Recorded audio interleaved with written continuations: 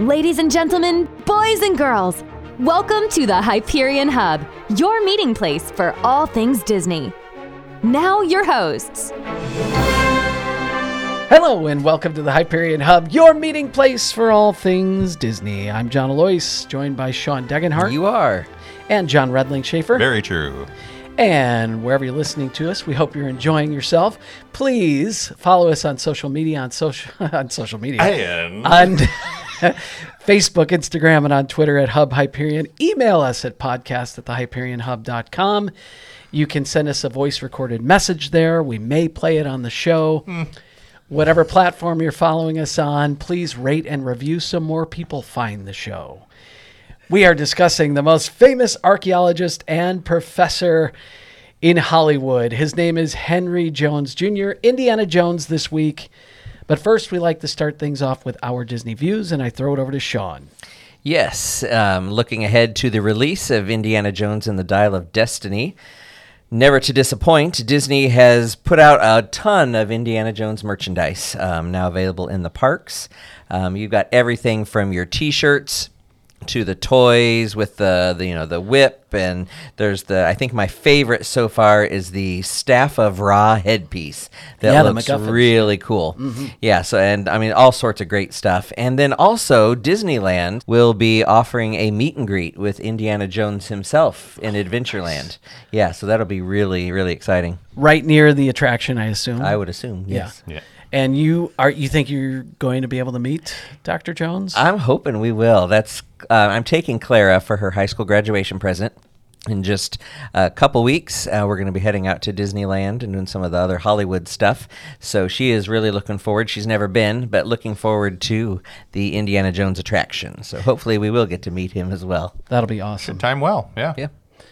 If adventure has a name, it must be Indiana Jones. We are talking all about the famous archaeologist, as I said before. Back in 2012, Disney purchased Lucasfilm for $4.05 billion from George Lucas. And the headline, of course, was Disney purchases Star Wars, but along with Star Wars came other properties, one of which, Indiana Jones. There's a new movie coming out you may have heard about, as we just talked about. It is Indiana Jones and the Dial of Destiny. So are you about done? We are celebrating the character about. Prior to 2023, all four of the previous Indiana Jones films were distributed by Paramount Pictures, and now this latest version has the character story being developed by Disney and distributed through Lucasfilm. As the story goes, in the early 1970s, George Lucas was developing a film about a character similar to the old Republic serials of the 1930s. Back in the day, audiences would go to movie theaters once a week and watch a bunch of 15-minute serials, along with newsreels and cartoons. I think the serials were about 15 episodes, and they featured heroic characters, and most of the time they were saving the damsel in distress. And there was usually a larger story arc as well. These heroic characters were pretty perfect. They developed the plan and they execute it perfectly. There were cliffhangers to entice the audience back the following week. George Lucas wanted to create a character who wasn't perfect and figured out the plan as he went along. But he wanted a storyline that took place in the 1930s, and he wanted a MacGuffin for the character to discover or go after. Following the release of Star Wars in May 1977, George Lucas went on a vacation to Hawaii so he could get away from box office returns and just kind of get away from Hollywood as well. His good buddy and fellow filmmaker Steven Spielberg was going to be in Hawaii taking a break from the movie he was making called Close Encounters of the Third Kind, and the two met on the beach and discussed the film business. According to both, they began discussing what their next projects would be, and Steven said he would like to make a James Bond movie, or a James Bond type of movie. George told him he had something better, and he went on to describe this character that he's developing who has several adventures, and it's to take place during the 1930s, as we talked about. That character's name, Indiana Smith. Indiana named after George's dog, and Smith because he wanted an everyday type of a name. Stephen loved it, except he didn't like Smith, of course, and they agreed on Indiana Jones. Well, do you know why they didn't like Smith? Please. Because there was a Steve McQueen movie from 1966 called Nevada Smith. And he felt that was too close. That's way too close, yeah. Yeah, too close to it. I mean, that's only, 14, 15 years separated from Yeah. it. So we still wanted the kind of the common everyman name, so settled on Jones. The first movie's MacGuffin became the Lost Ark of the Covenant, the chest containing the 10 Commandments from the Old Testament. The Hebrews carried the Ark into battle with them, but it had been lost for thousands of years.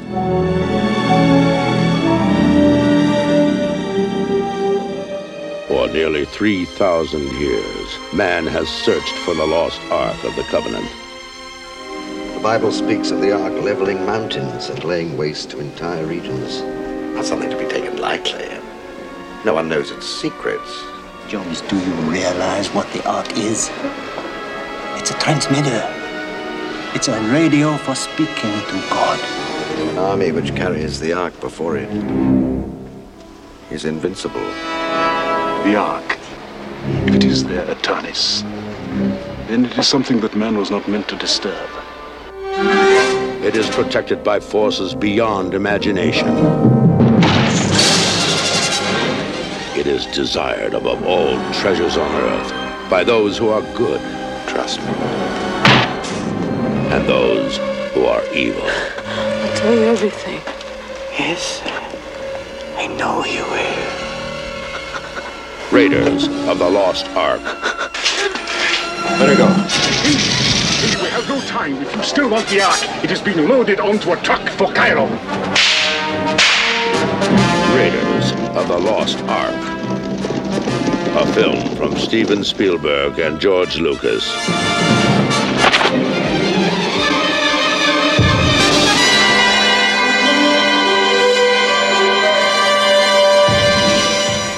Raiders of the Lost Ark released to theaters on June 12, 1981, a smash hit. Steven Spielberg directed it. George Lucas created the character and helped with the screenplay. Harrison Ford was the lead. Karen Allen played his long-lost love, Marion Ravenwood. Paul Freeman as Renee Belloc was the main villain.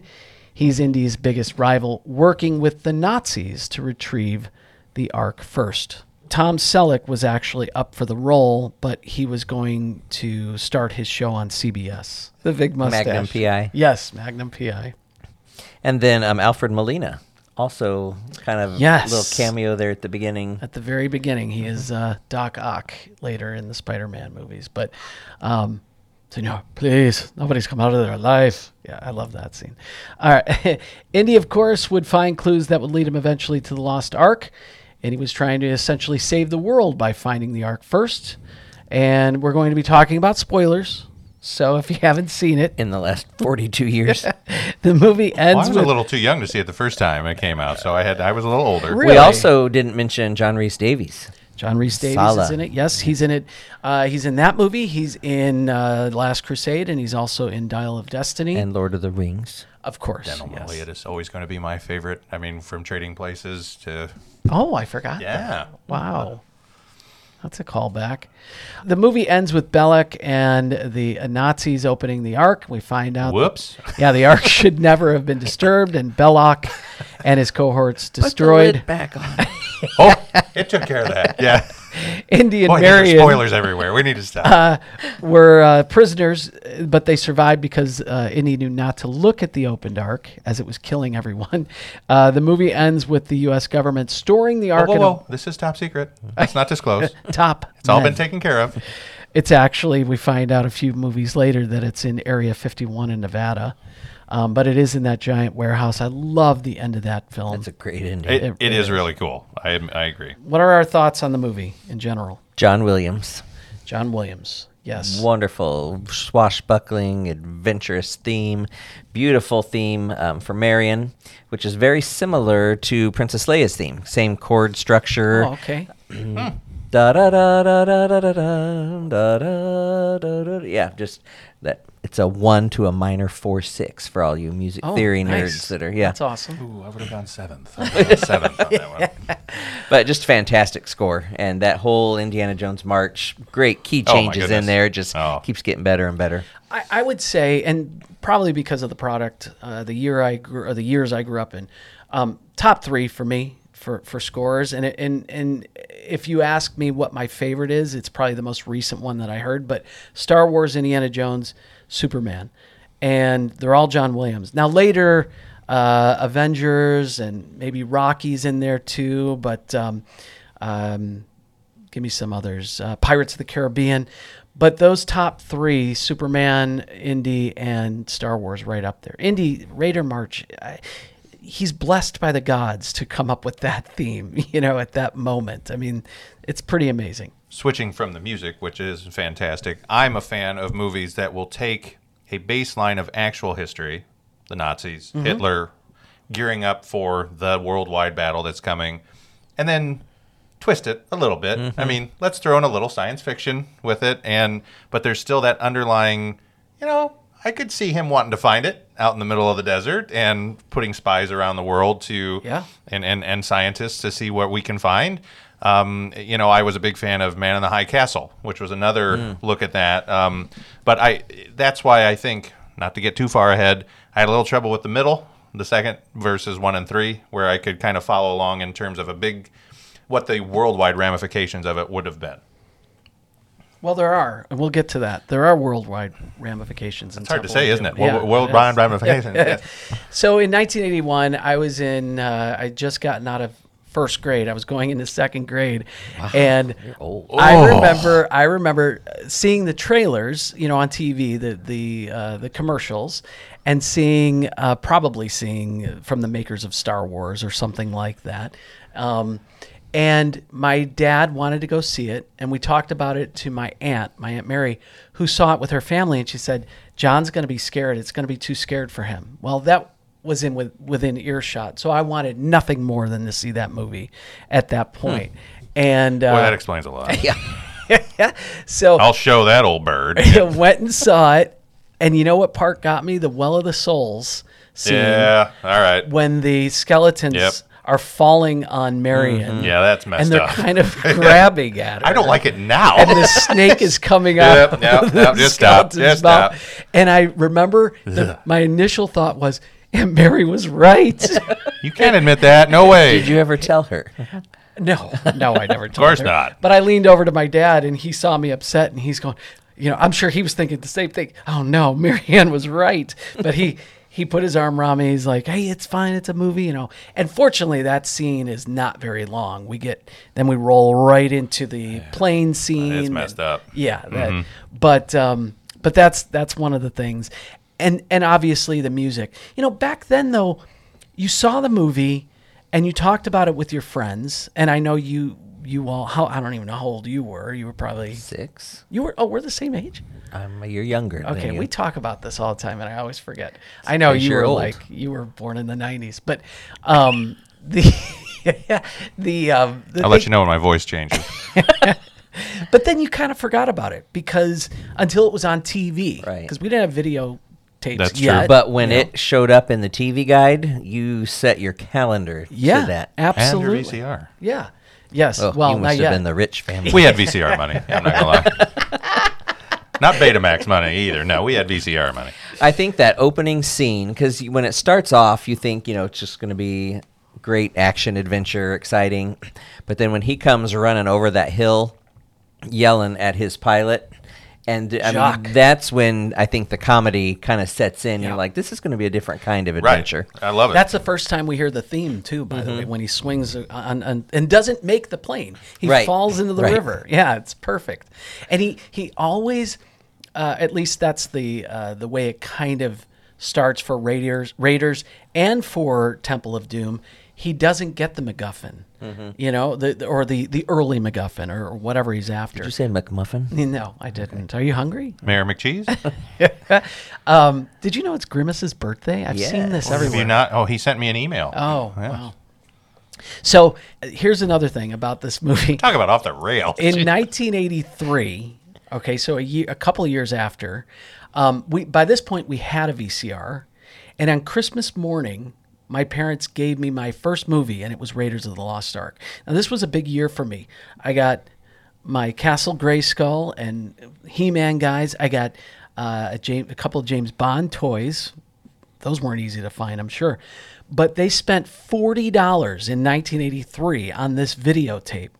And I can only imagine their disappointment when I probably looked like, why would you get me this? You know, I'm sure I put on some sort of fake smile or something, but I thought we can rent this anytime at Videorama. Well, Why you're would the favorite child? So, yeah. I was the favorite. Yes, always, only too. By the way, There you go. So, but the next day, I popped it in, and I watched it probably for the next 10 years. And I'm not kidding when I say this. I've seen that movie more than any other movie in my life. It was on all the time. I would rewind it and restart it, either watch it all the way through or it would be on in the background. It's into the triple digits for me. So well over 100 times have I seen this film, more than any other movie. I know it backwards and forwards. I know every word of dialogue. I know all the music cues. I know all the sound effects.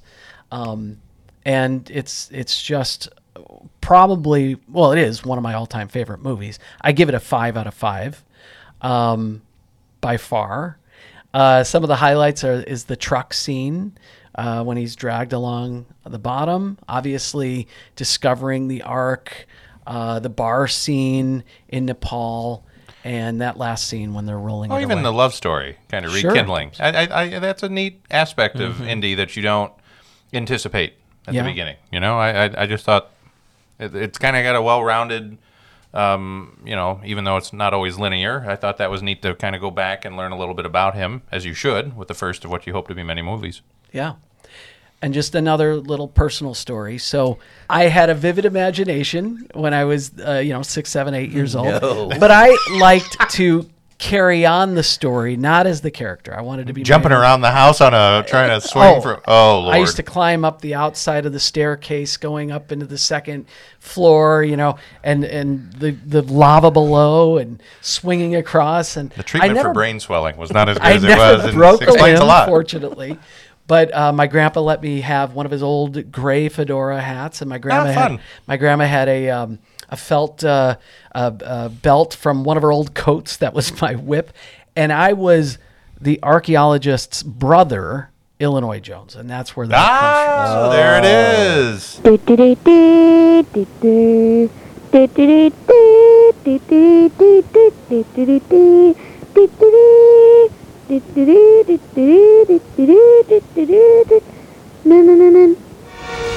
If adventure has a name, it must be Indiana Jones. Told him to go forth and combat evil. And to help him, he gave him 5 sacred stones with magical properties. Magic rocks, fortune and glory.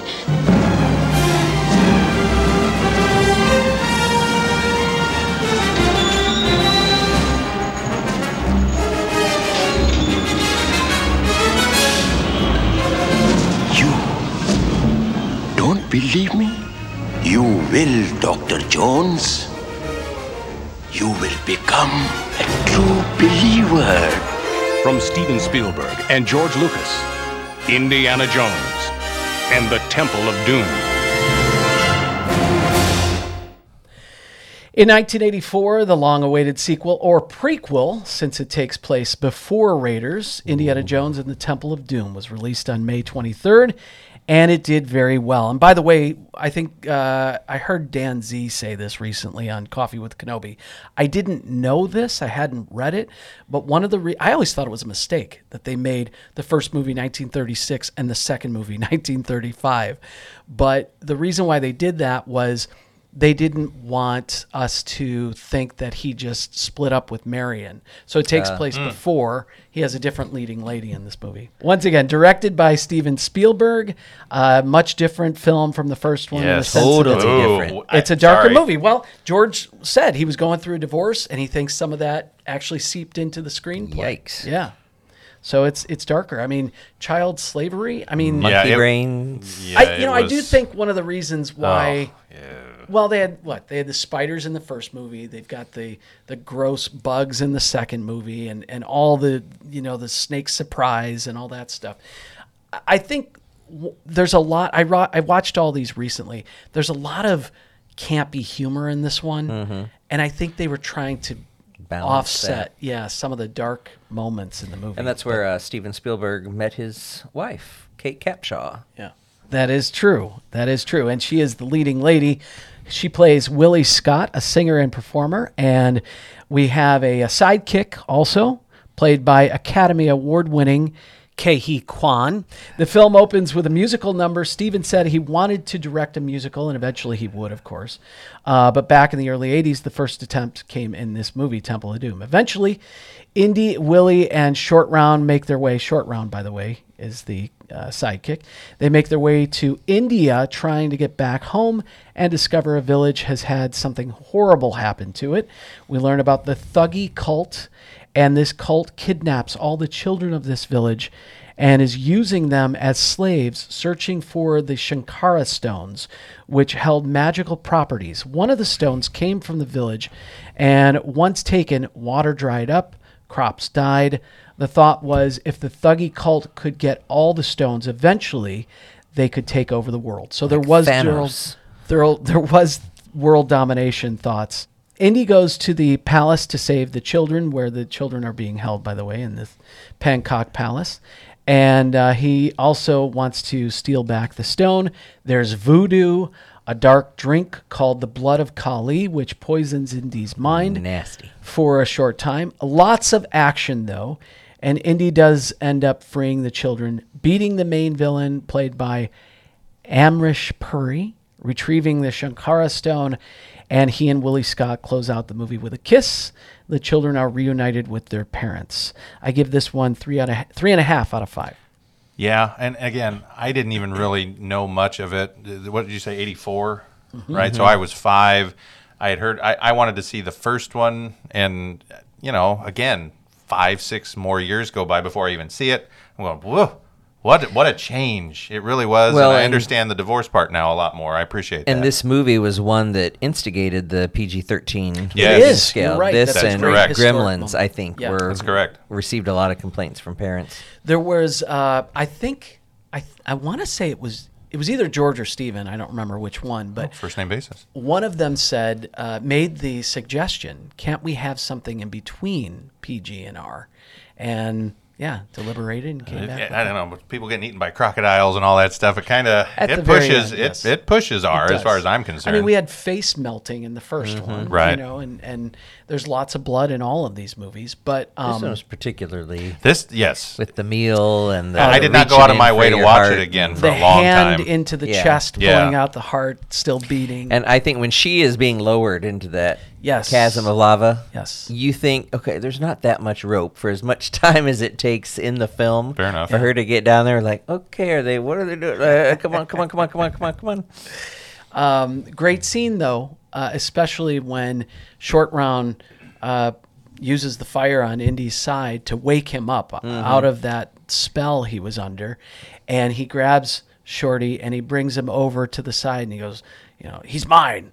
And so the guard releases Shorty to him, and he sounded just like him. Indy holds him over Uncanny. Indy holds him over the side. He goes, "I'm all right, kid," and we hear the Indy music, and it's wonderful. So highlights for me for this one, I love the scene where after Willie's been saved, and they're up back on the platform. She says, "Now let's get out of here," and he goes, "Yeah.